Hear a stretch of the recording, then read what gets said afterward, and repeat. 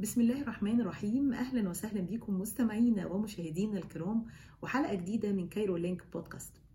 اكتئاب ما بعد كأس العالم مصطلح يبدو غريب بالنسبة للناس اللي ما بتشجعش كرة القدم، ويبدو شوية مستفز لبعض مرضى الاكتئاب النفسي، إلا أن ممكن نعتبره مصطلح مجازي بيطلق على المشاعر اللي بيحس بيها مشجعين كرة القدم بعد انتهاء حدث كبير بيتابعوا مليارات من الناس للعبة الشعبية الأولى في العالم، فبيبتدي يحسوا بملل، بزهق، بيشبه الشعور اللي بتحسه لما بتكون راجع من اجازه، قضيت اجازه لطيفه مع العيله او مع الاصدقاء ورجعت بتبقى مفتقد شعور احساس الاجازه ده.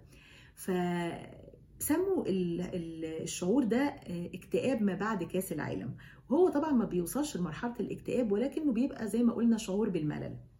ده بيجي من التأثير النفسي للكرة على صحة الشعوب. زي ما قلنا قبل كده ان الموضوع اكبر من المباراة، في تأثير كبير لكرة القدم على صحة المشجعين.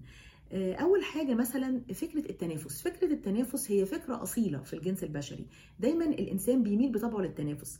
حتى كان في لقاء قريب مع احد صانعي المحتوى على اليوتيوب، المحتوى الخاص بالكوره يعني، فبيتكلم ان بيقول حلاوه الماتش في انك تقعد مع صاحبك وانك تغيظه ان انا كسبت وانت خسرت، او انك تقعدوا تتكلموا على فكره الماتش نفسها. فدي حاجه بتلائم طبيعه الجنس البشري. تاني حاجه ان العقل او المخ من كتر الروتين اللي بيمر بيه والضغوط اللي بيمر بيها في الحياه بيحتاج من فتره للتانيه فكره التحفيز، او ان هو يتابع حاجه تحسسه بالتشويق او تحسسه ان هو دايما متابع حدث معين، خصوصا لو كان حاجه زي الاحداث الجماعيه اللي بتتابعها ناس كتير مع بعض في نفس الوقت، زي مثلا كاس العالم بنتابعه لمده شهر. كمان بيلجأ مشجعو كاس العالم او مشجعو كرة القدم ان هم يتابعوا الاخبار كاس العالم بعد ما البطولة تنتهي. شبه علماء النفس الاحساس ده باحساس انك لما بتبقى في عمارة كبيرة مثلا متعددة الادوار وواقف طالب الاسانسير، بتفضل تدوس على الزرار، احساسك ان هو هيطلع برغم ان انت لو دوست على الزرار كذا مرة مش هيأثر ده في حاجة، ولكنه بيديك شعور بالامان ان الاسانسير كده كده هيجي. هي نفس الفكره ان لما تتابع الاحداث بعد انتهاء الحدث الاصلي ده بيديك شعور بالامان ان انت لسه بتعيش نفس الاجواء.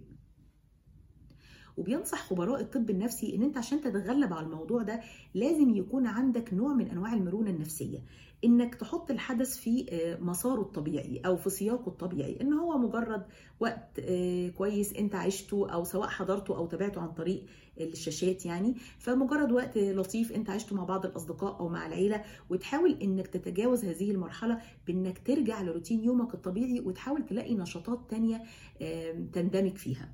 في الحقيقه واحنا يعني بنعمل سيرش على الموضوع ده افتكرت حديث النبي عليه الصلاه والسلام: نعمتان مغبون فيهما كثير من الناس، الصحه والفراغ. لان في الحقيقه الفراغ ده شعور بيبقى قاتل جدا، وان دماغك ممكن توديك في مسارات مش كويسه خالص. اهم حاجه انك تبقى واعي بمشاعرك، حتى لو هتقضي وقتك في الترفيه ما يبقاش ترفيه مضر، تبقى واعي بمشاعرك وتقدر انك او تحاول على الاقل، هو الموضوع طبعا مش سهل، تحاول تتحكم فيها. بنتمنى طبعا ان الجميع يكون في احسن حال وبخير، وفعلا زي ما بنقول نحاول ان احنا نلاقي نشاطات ندمج نفسنا فيها، بحيث ان احنا ما نسيبش نفسنا لاي حاجه تحاول تتحكم في مشاعرنا النفسيه. بتمنى تكون الحلقه عجبتكم، ونلتقي في حلقات قريبه ان شاء الله.